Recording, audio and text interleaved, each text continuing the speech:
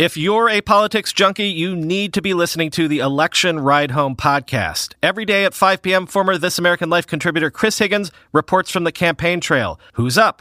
Who's down? What issues are getting traction, and what do the polls say? Search your podcast app now for Ride Home and subscribe to the Election Ride Home podcast.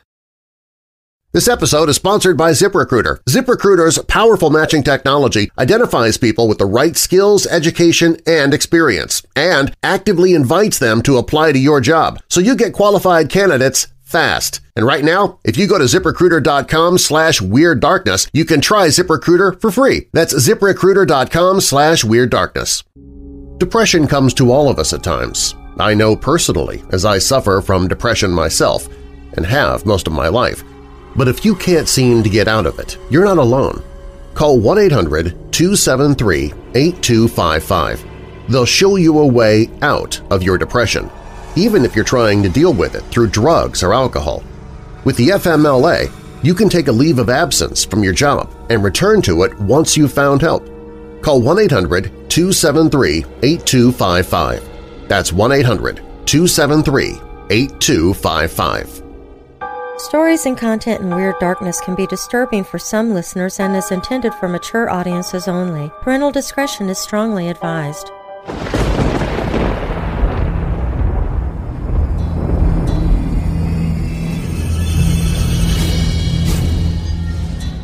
Welcome, Weirdos, to this special Weekend Archive episode of Weird Darkness. I'm Darren Marlar. And excuse me if I sound a bit hoarse in this introduction. I am dealing with a chest cold and a scratchy throat, so it's a good thing it's the weekend and I'm using archive episodes anyway. Here you'll find stories of the paranormal, supernatural, legends, lore, mysterious, macabre, unsolved, and unexplained. If you're not already subscribed to this podcast, you can do so right now for free so you don't miss future episodes. And please, share a link to this episode with your friends, family, and others via social media or email and invite them to give it a listen as well. Now, bolt your doors, lock your windows, turn off your lights, and come with me into the Weird Darkness.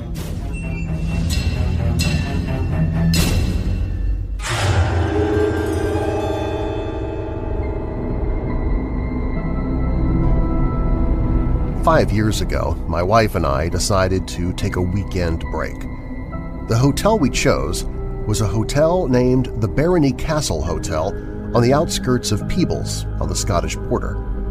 The hotel itself lay in acres of land surrounded by forest.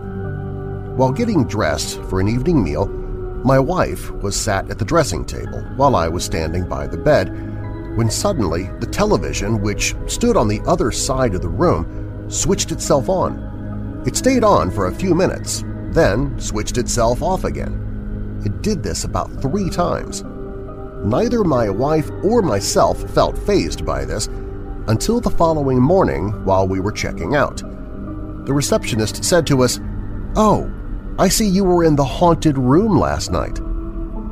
When we told her what had happened, she said the room was haunted by a maid who had once worked at the hotel. She said that others had reported being woken up by a lady who would stand at the bottom of the bed staring at them as they slept. Others had witnessed the TV switching on and off as we did.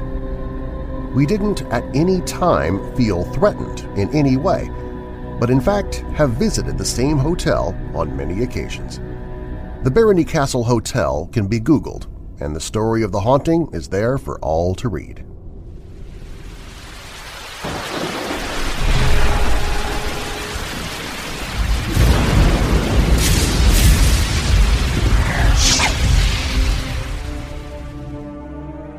It was about 10 p.m. in late June when this happened, and it really creeped me out.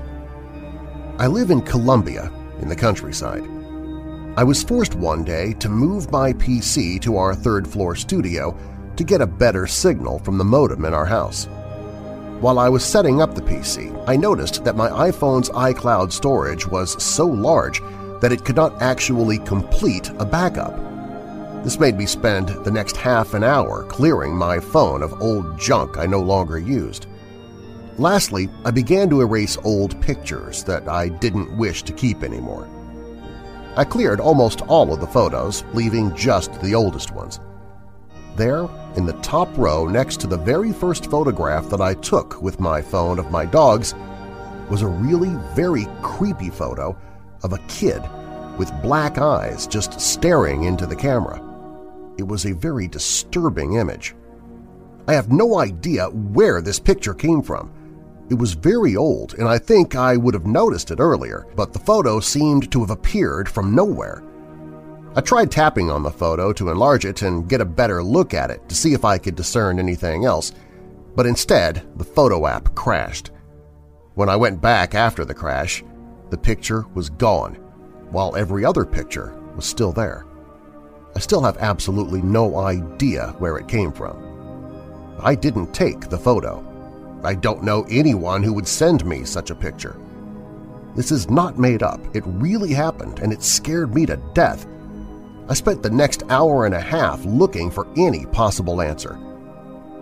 I often think about finding that photo on my phone, and today I found this site and decided to post my story. It may not get posted, but it at least clears my mind. At least someone else knows about this.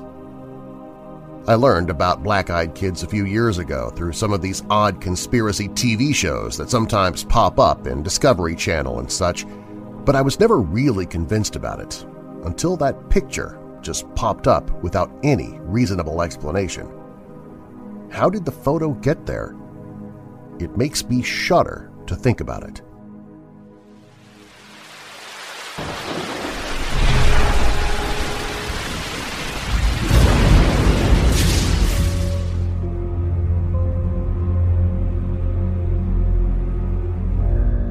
As a young teenager, I was very close friends with the son of a geologist.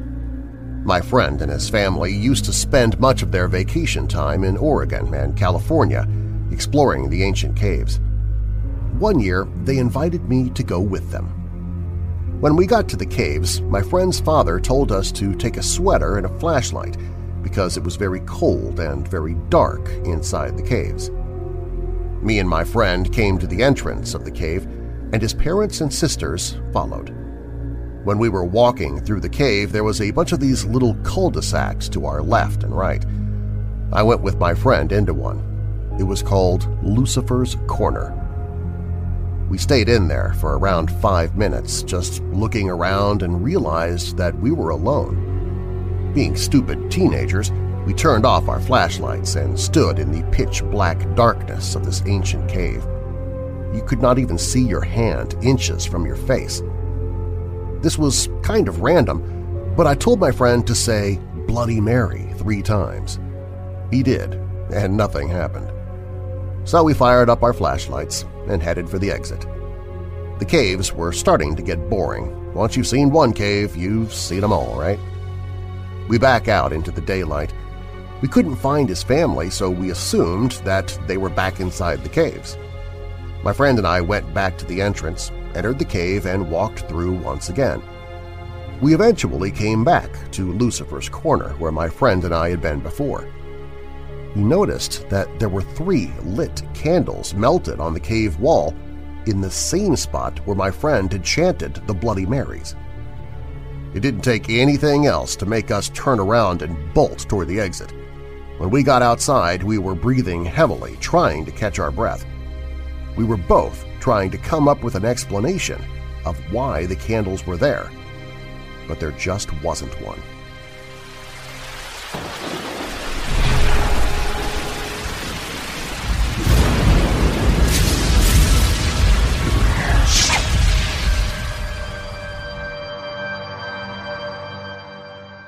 The first house we lived in was alive with spirits. My parents didn't like to mention it, but it was. I was probably 4 at the time when I first noticed it. We were having a family reunion at our house and had the whole family over. Lots of food, lots of play, and lots of fun to be had with my cousins. I remember being tired and wanting to go to sleep just when the sun went down, so I went to my room and fell asleep. The party was still going on downstairs. I I woke up to someone knocking at my window, but it wasn't a polite knock. It was like pounding with urgency. I didn't think anything of it except that it was probably one of my cousins being mean or something. But the knocking hadn't stopped. It was just a constant knocking. I got out of bed to see who it was. I walked over to the window and opened my curtains, and while the loud knocking was still happening, there was no one there in front or on the side of the window. I remember breathing, getting really heavy and tears forming in my eyes. I couldn't move, I was so scared. Somehow I broke free of this paralysis and ran out to the living room, which was empty other than the TV being on, the clock on the wall that said it was almost 4 a.m. and my mother fast asleep on the couch. It definitely wasn't my cousins at that time. Another encounter took place around the same period. I woke up early in the morning while everyone was still asleep. I was making a bowl of cereal in the kitchen when I started to feel kind of weird. I opened the fridge door to get the milk, and I looked toward the other end of the kitchen and saw a hand, just a hand, slowly fingering for me to come here. I did, right away as a matter of fact, thinking it was my dad, but when I turned the corner, no one was around. They were all sleeping still. There were other things that happened, but what I do remember strongly is never feeling alone. Even if I was home alone, the house would feel alive. I think a lot happened in that place, and I do believe some of it was not good.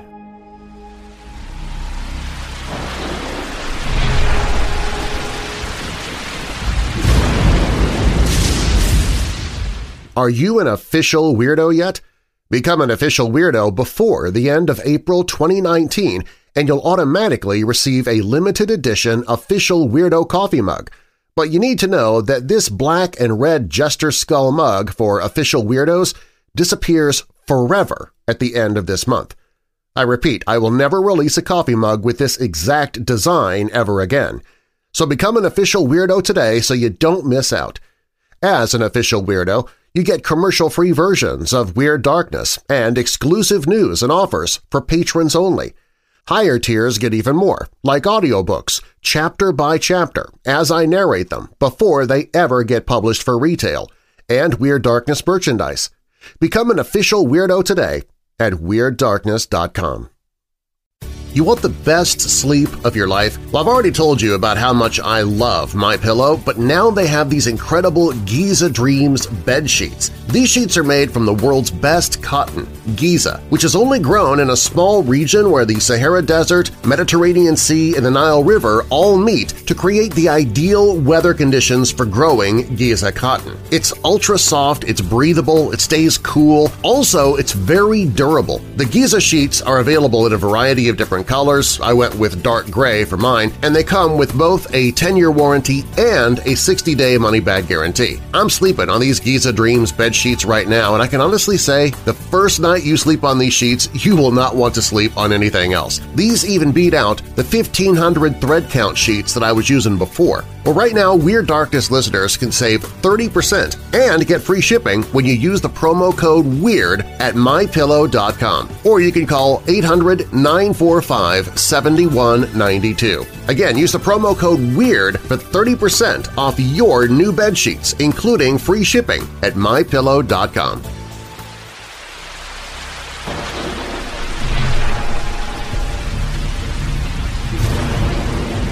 My encounter started like any other. Some kids came to my door. I was alone in the house playing video games when this long knock came to the door. I could see through the curtain on the door that it was just some kids, and living in a neighborhood with several families with kids, this was nothing out of the ordinary. Yet before I even opened the door, I began to feel extremely wary. I opened it to find two boys around 12 or 13 standing on my porch. The taller boy had knocked, the smaller had been straddling a bike. I found this odd that he was on my porch on his bike. He would have had to carry it up my front steps, and instead of standing beside it, was sitting on it. At first, they kept their heads down, and I asked if I could help them. They said they just needed to come in for a minute, and it wouldn't take long. I asked if they were from the neighborhood, and they didn't answer me. It was about this time that I realized something wasn't right. They kept trying to get in, and I kept telling them that they couldn't. They didn't get impatient or mad. They just kept trying to get me to invite them in. I felt that they were absolutely draining all the energy from my body. It was a battle. I can tell you without a doubt that yes, they are real. They are evil by nature, and you do not want them around you, near you, or able to touch you.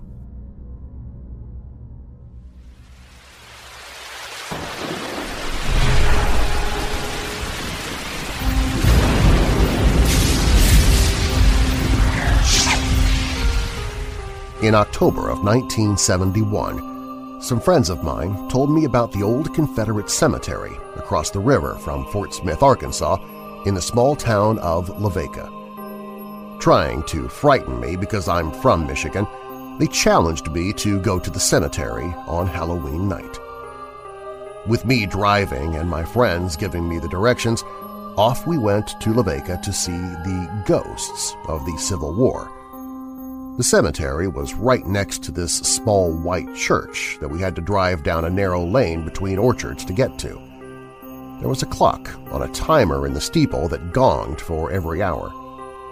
That Halloween night, when the clock struck 12, the clock gonged 13 times, not 12. When I looked over to my left at the grave markers, I and everyone else started to see a mist rising from behind the markers. Everyone was trying to get me to drive off. One of my friends said we had to leave. When I finally did try to drive off, the car didn't want to. Now, I'm no mechanic, but when a person puts her foot on the gas pedal and pushes it halfway to the floor of the car should respond by going faster than 5 or 6 miles an hour. But that's what our car was doing. By this time, I had the gas pedal to the floor, and the car was still only going 5 miles an hour.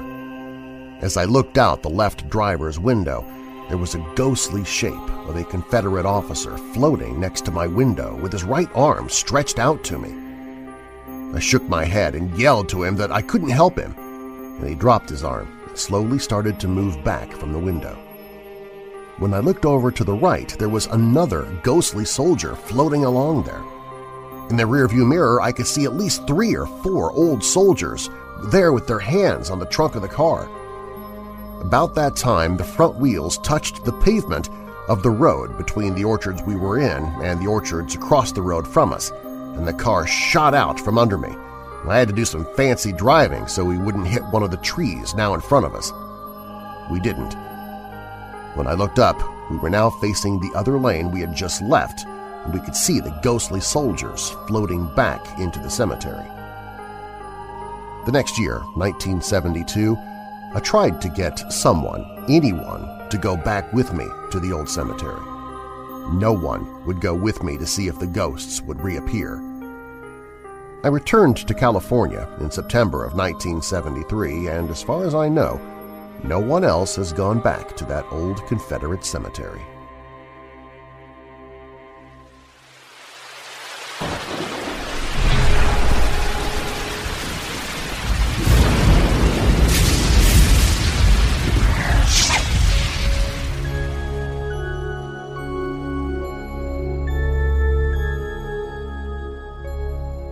The Empusa originally appeared in the mythology of classical Greece as a frightening female monster. She is the demonic vampire without shape of its own, but with the ability to appear in many different animal guises and as a beautiful, tempting young woman. Modern-day Greek folklore still speaks of the Empusa, who enters the body of its human prey, particularly children, to consume the flesh and blood of its victim. She loves to eat young and beautiful bodies and drink their blood because it's strong and pure. The monster thrives in water and on land, so they tend to dwell along the coast. Lurking on the darkened roads at night, Empusa seeks its prey. Empusa represents the Grecian form of a vampire. In the Greek myth, this female demon is usually described as having one prosthetic leg made of brass and the other leg of a donkey. From the waist up, Empusa is a human-like creature with hideous blemishes and blotches on her skin. She was said to have been the daughter of the goddess of witchcraft, the night, moon, ghosts, and necromancy, Hecate, and was sent by her to torment people, especially travelers. Empusa, the shapeshifter, changes its apparition into an animal or to a beautiful woman. She lures it over to drink its blood and consume its flesh. An ancient story about a 25-year-old man of Lycia, Menipus, who is a smart, handsome, and exceptionally well-built man as an athlete, relates an encounter with this evil creature. One day, as Menipus walks along the road, he is met by an apparition, an Empusa, in the guise of a foreign woman. She is the Phoenician, and under her spell he falls in love with her, unaware of what she really is. They make plans to marry. Apollonius is rather skeptical of her. He attends the wedding and is introduced to her by Menipus.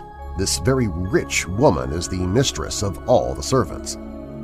Hearing this, Apollonius tells Menipus that his wonderful bride is nothing but a vampire who, like others in her race, loves to devour the flesh and blood of its victims. Menipus's bride is offended and orders Apollonius to leave, but his words have already broken her spell, and all the gold, silver, and the servants vanished. Pretending to weep, the Empusa begs Apollonius not to force her to confess what she really is, but he does. Finally, she admits she usually chooses her victims among young and beautiful people to dine on them, and Menipus is one of them. Belief in this evil monster persists into modern times.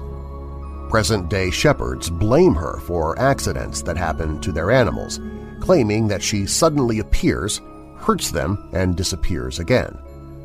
Later tales describe a whole race of these monsters, the Empusa, living on the North African coast in Libya.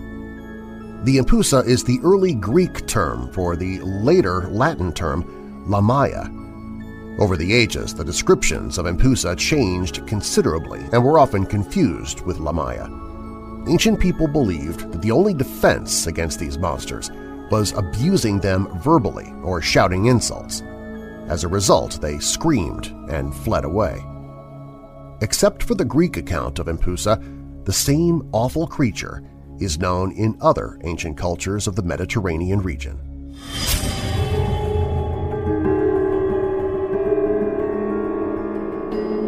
Looking for a Weird Darkness t-shirt, coffee mug, maybe a phone or laptop case, maybe Weird Darkness stickers or tote bags, even Weird Darkness pillows? Click on the Store tab at WeirdDarkness.com and you can see all the designs. Real life is always scarier than fiction, and if you are drowning in debt and you owe money to the IRS, that's absolutely terrifying. I should know. Early in our marriage, Robin and I ended up owing the IRS $10,000. We thought we'd lose the house. Well, here in 2019, the IRS recently hired private debt collection agencies to start collecting your outstanding taxes. They already have the power to garnish your wages and put liens on your property and start collecting your outstanding taxes by levying your bank account. Fortunately, you have something that I didn't. There are new IRS tax forgiveness programs that can help you free yourself from these debt collectors. Call Civic Tax Relief at 800-590-5579 to protect you from the IRS collection agencies. That's 800-590-5579. Stop the added fees and wage garnishments and finally break free from the IRS. Call Civic Tax Relief for free information right now to take your life back with their Fresh Start program. They continually get 4-star reviews from people that they've helped, and now they can help you. The call is free, the consultation is free, the information is free. They could save you thousands of dollars and keep the IRS at bay. Call Civic Tax Relief at 800-590-5579. That's 800 800-590-5579. 800-590-5579.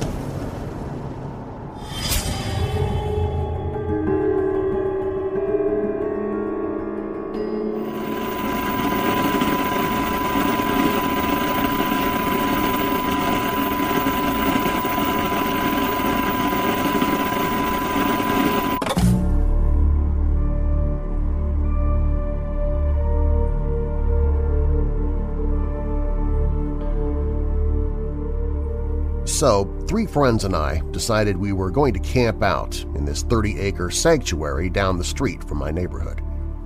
It's paralleled by railroad tracks and a road on one side and then a small road on the other side.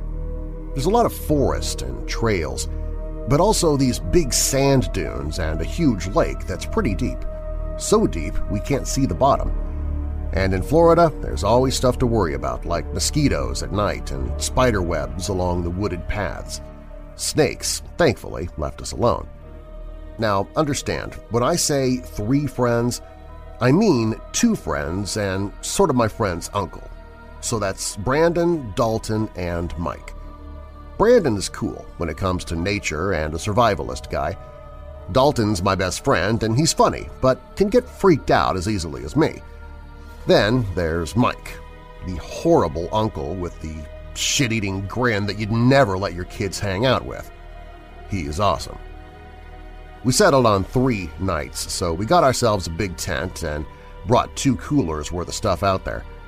The sun's high up in the sky and there's no clouds anywhere to be seen.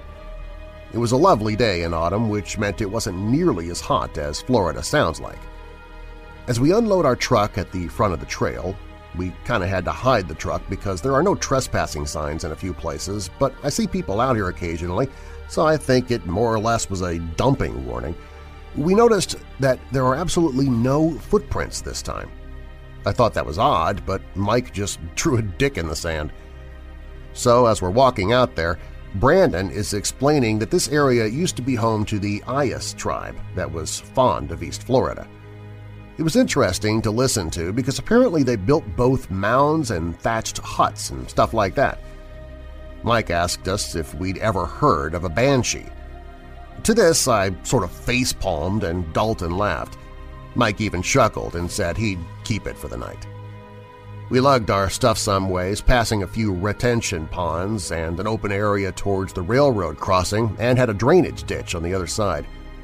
The trail ran down pretty far until it turned into a huge scrublands area that then turned into another scrubland cut off by huge trees. You know, the kind of huge tree that's so thick you can't tell if it's just now popping out of the ground or not. I always thought the place was cool, but I wasn't sure how I'd feel being there overnight. We passed the big trees, and it opened up into a shaded place with pine leaves forming their own little hills and then the huge sand dunes hugged by the Floridian forest. Then, just touching the right tip of the place, was this body of water we nicknamed Willow Lake. Most of the place was either sand or little shrubbery pushing up out of it, and right along the banks of the lake was a downed telephone line God knows how old. We decided to lug our stuff up the side of the dunes because they turned into some secluded trails. We found the opportune location, too. It was a huge open area of sand with a patch of tree jutting up on the outskirts from the left side of the entrance, and then all wood on the right side spare for a small path that seemed barely beaten. This is where we would set up shop. Within the hour, we had the huge tent up, and Brandon went off with Dalton to collect some firewood. Florida's really bad on that part, so we'd use palm fronds to get the fire going and use actual wood to keep it burning. Good thing to know in Florida because the skeeters hate thick smoke. Since I was at the campsite with just Uncle Mike, he'd brought some gin and popped it open. I'd never had alcohol in my life, and I was just now 18, so I knew he'd try to have me drink some. Sure enough, here you go, Rob. I told him no, naturally, but my own curiosity was getting to me. I knew Dalton would jump at the chance to drink some gin or Mountain Bush, and I knew Brandon would side with me. I told him to wait until the others returned. That way I'd at least have someone to agree with. That's when we heard it, the first time. A wail that sounded like it came from at the base of the dunes. It was so close the hairs on the back of my neck were livid for seconds. Mike just laughed and cupped his hands. "Will you silly nannies stop playing in the sand?" Just as he had said that, Dalton stepped out of the woods, firewood in arms, and into the campsite to ask what all of that was. Mike and I asked him where Brandon was, and he thumbed over his shoulder that he was still carrying some palm fronds with him. "You mean you weren't the ones who just made that wailing down there?" Mike asked him, folding his arms together. "Mike, I'm being completely serious right now. You'd know if I was fucking with you." Mike sighed deeply and told him to bring Brandon back to the camp. He turned to me. "Rob, you're coming with me." I looked awkward and asked him why, since I wasn't used to being entirely alone with the guy.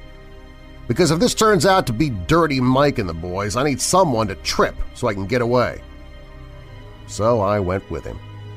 We walked down the sand dunes, having to pick our feet up because of the sand. And when we got to the bottom, we did a scan of the area. Honestly, the only thing that had changed was the position of the sun and the brightness of the horizon. It was now dusk, barely dark, but getting there. I turned to Uncle Mike, who was rather puzzled himself, and asked him what he thought it was. He just said it had to be a Tyrannosaurus in heat. I couldn't help but laugh at that. Mike was definitely the comic relief of us, but even he looked a little concerned. He said he brought the machete for wood cutting, but told me it was inside the tent, near the back, if I needed it. We shrugged the whole thing off after that and swapped some stories around the campfire. Thankfully, the mosquitoes were nowhere to be found. Brandon continued to tell us more about the location and how the Ayas were also hunter-gatherers. That meant they didn't farm or grow anything, but they hunted animals and gathered resources to survive. Dalton told us about some of the spooky stories he'd read online late at night, and for the most part, some of what he told us was genuinely spooky. Mike even contributed by telling us more about the banshees and how they wailed and the person would always die nearby, but that sounded rather vague. Mike opened his mouth and screamed horrifyingly after the silence settled in, and Brandon was shaking his ass off. Of course, we all laughed at him and told him the banshee was going to get him. Yeah, the rest of the night consisted of Mike fucking with Brandon. There was even one moment in the tent where Mike told him, "Calm down, Brandy. Banshees only show up when there's a flash of light." After a few seconds, Mike lightly held down the button on the flashlight and Brandon screamed. The next day we woke up and went about our business of taking a piss off in the woods or going down to the lake just to enjoy the morning breeze. But I noticed something odd. Upon walking down the reclusive hill, there was something amiss in the dunes themselves. I saw our footprints, which were hugely distorted due to the sand, and then I saw what appeared to be deep impressions, like something on all fours had bolted up the hill or down it. They were just so perfect that it couldn't be real. I'm paranoid about these things, so I constantly had my eyes glued to the trails that we came from and others we hadn't checked out yet, which I knew if we were, I'd be bringing Brandon or all of them along. I really didn't feel like going alone after the wail yesterday. I sat on the downed telephone pole to wash my face off from the water, and that's when I noticed it. Mike's bottle of gin, still half-filled like he left it, just dropped in the sand in front of me. I blinked blankly, figuring Mike must have wandered out last night or early in the morning and drunkenly left it there.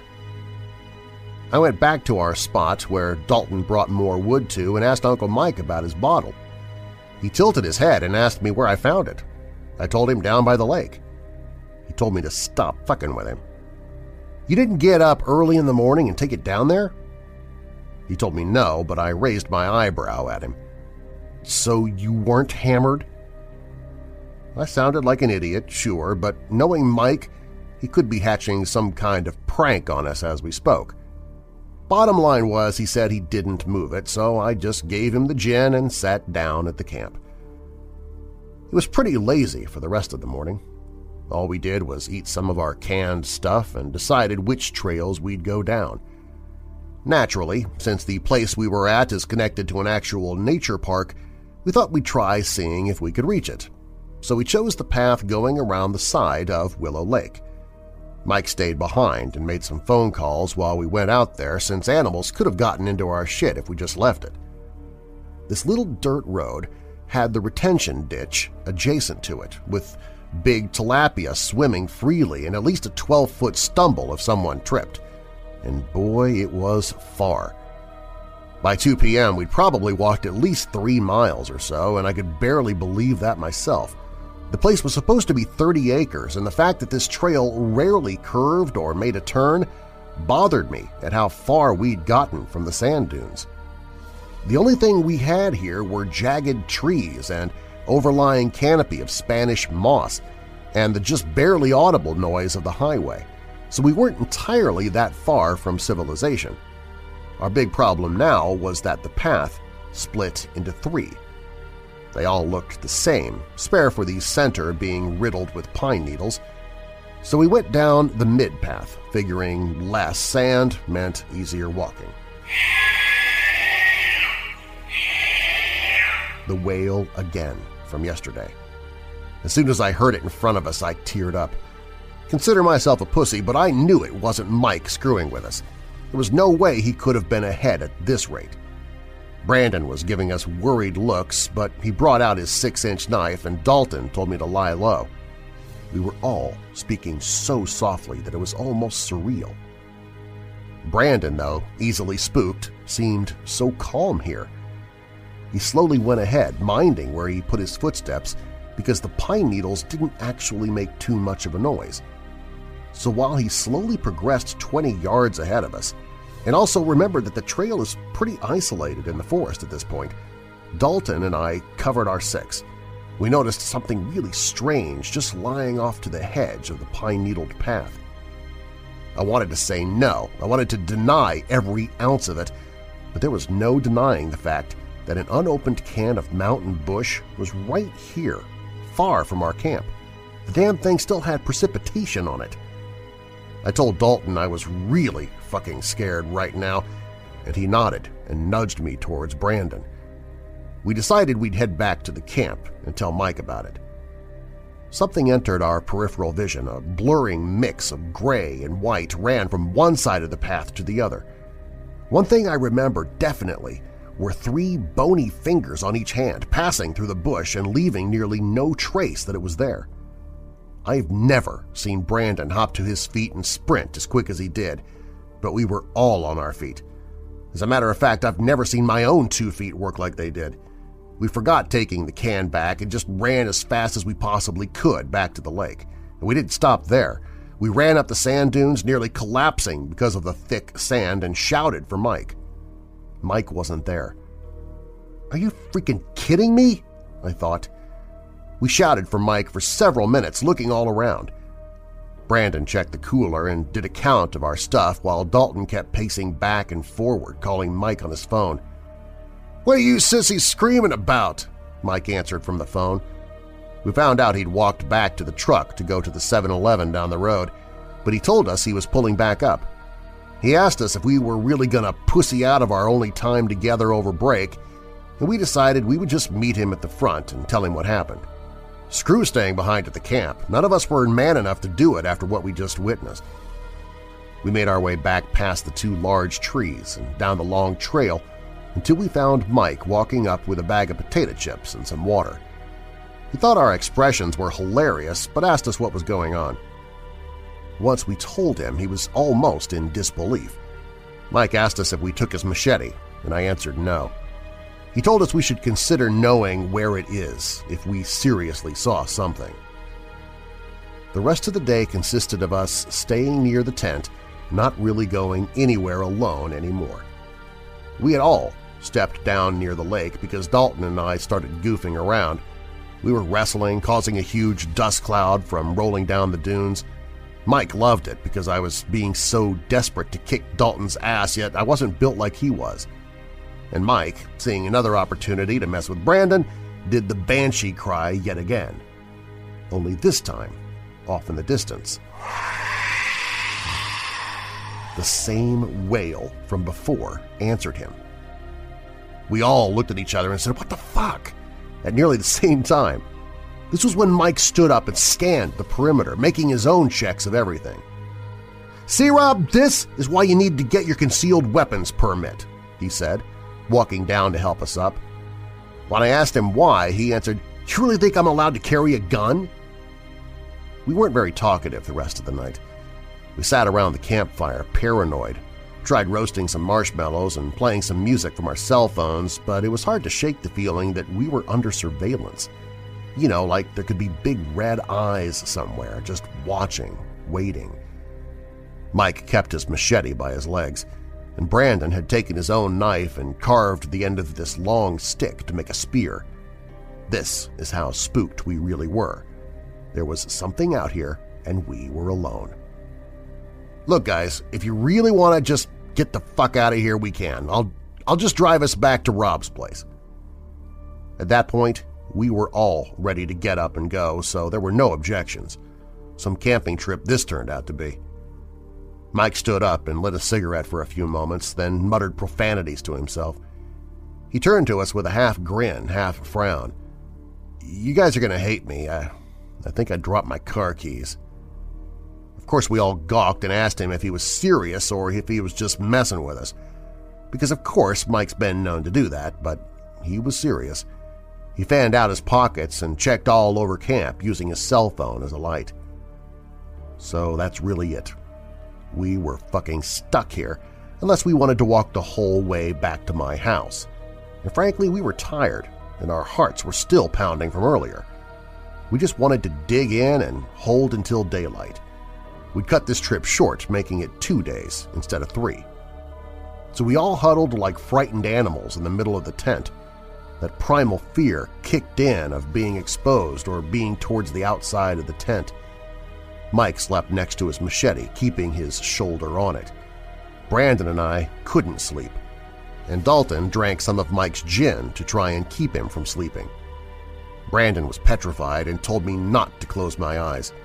His paranoia made it harder on my own, and we kept ourselves up for as long as I can remember.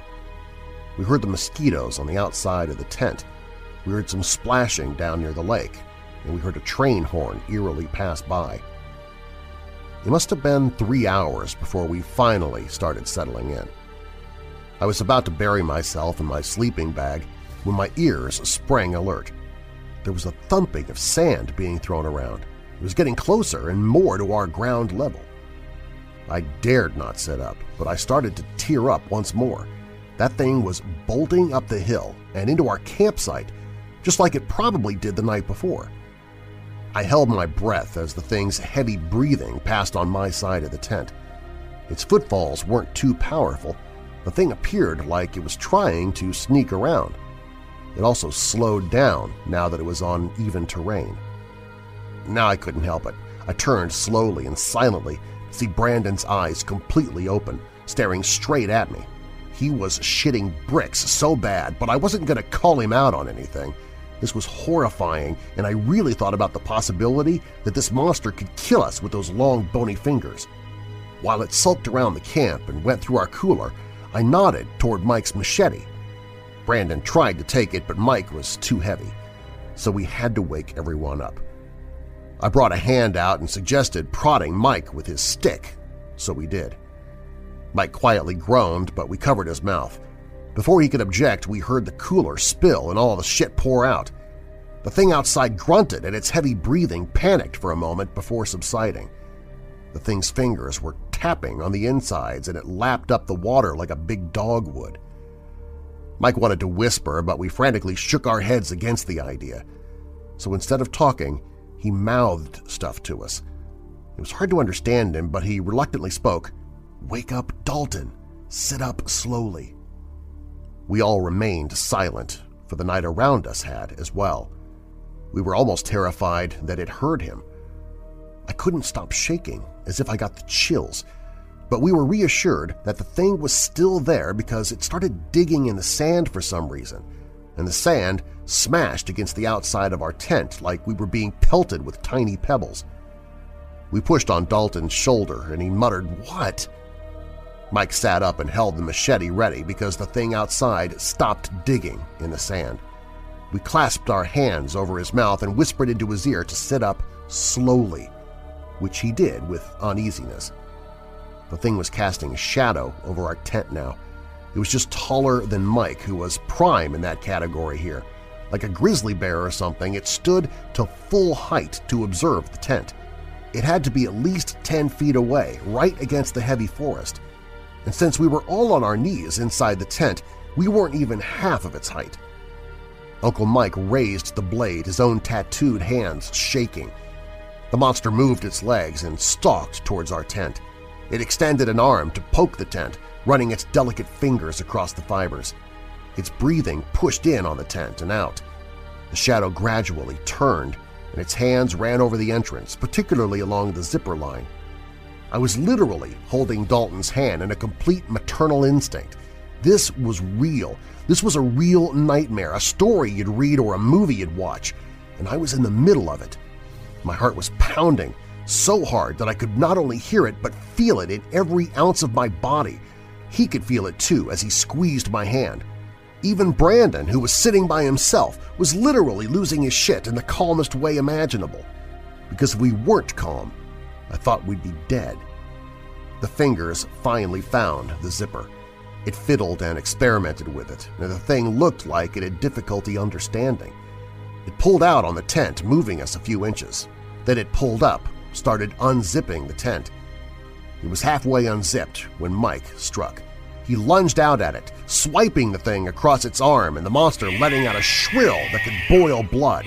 We all screamed, seeing the thing roll around in the sand with Mike grunting to stay on it. They knocked over the ash pile, and the partially burnt bonfire and dust was in the air everywhere. It was horrible because we didn't know what to do. We were sitting here watching my best friend's uncle fight off a creature with his blade, and we weren't sure who was winning.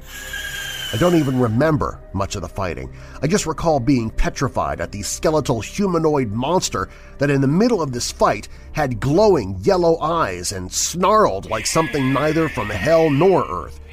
Brandon took both Dalton and I by the arms and ushered us down the hill. Dalton didn't want to leave Mike, but Brandon said tough shit and told him we were going to dig in.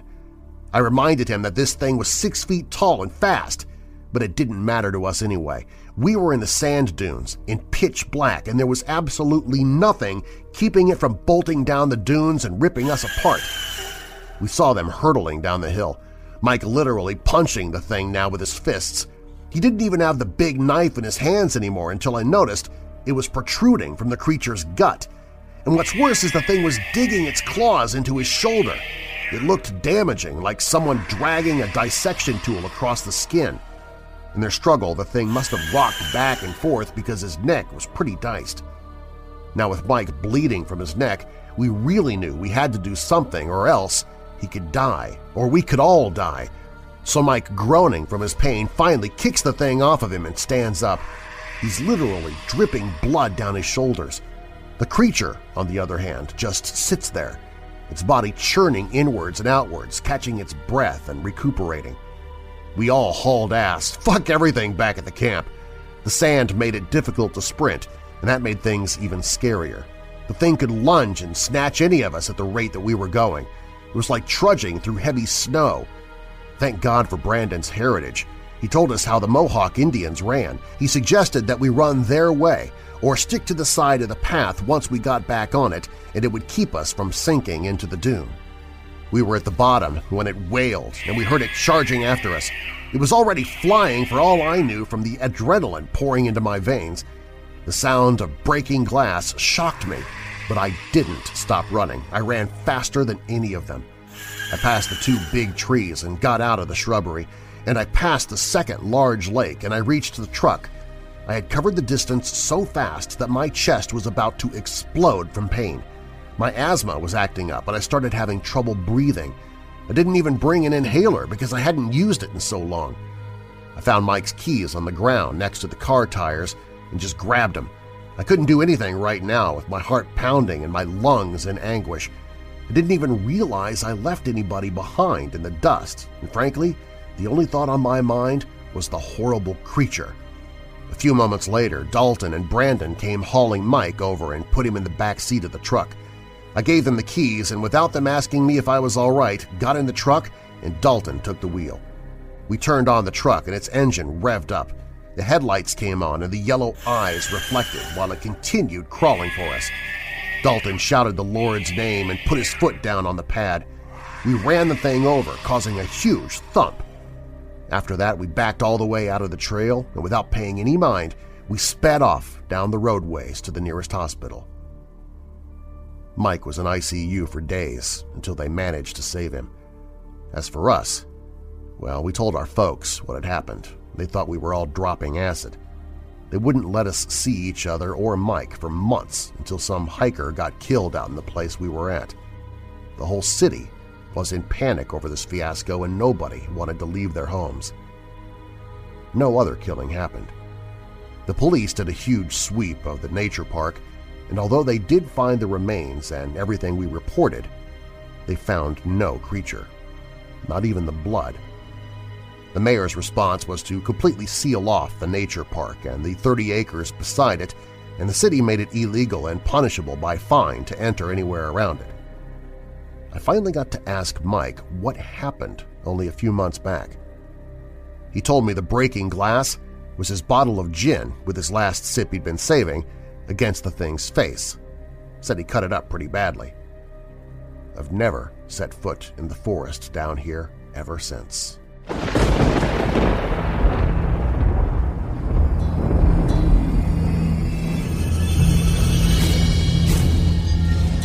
If you like what you just heard, it's free to subscribe to this podcast.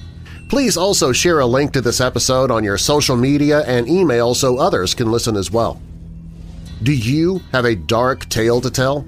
Fact or fiction, you can share your story at WeirdDarkness.com, and I might use it in a future episode. Also on the website, you can join the Weird Darkness Weirdos Facebook group to hang out with me and other listeners of the podcast. Or you can drop me an email on the contact page. And if you're listening via Apple Podcasts, that's iTunes, you can leave a review and I might read your review in an upcoming podcast. Weird Darkness is a registered trademark of Marlar House Productions. Copyright Marlar House Productions 2019. I'm your creator and host, Darren Marlar. Thanks for joining me in the Weird Darkness.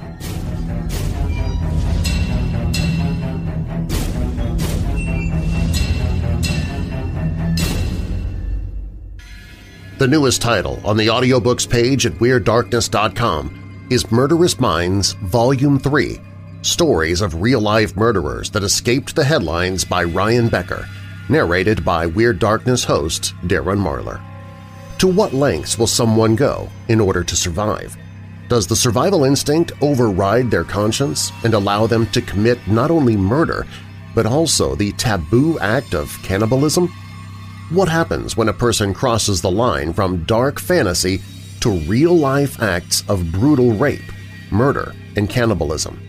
Are these people driven by a desire so insatiable that they are incapable of controlling it?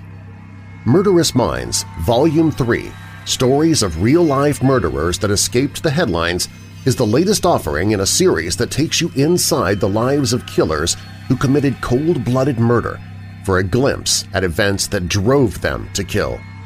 Authored within a historical context, each chapter is an unbelievable venture inside the dark and twisted world of cannibal killers whose names and crimes might not be familiar to you.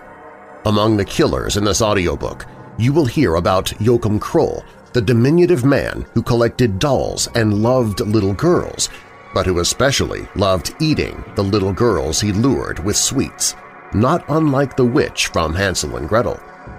Alfred Packer, a man who unapologetically cannibalized men that he was hired to lead through the wilderness, but who he instead led to their doom. Tsutomu Miyazaki, deformed from birth, a man whose mind became as twisted as his hands until he could no longer resist the urge to attack and cannibalize young girls.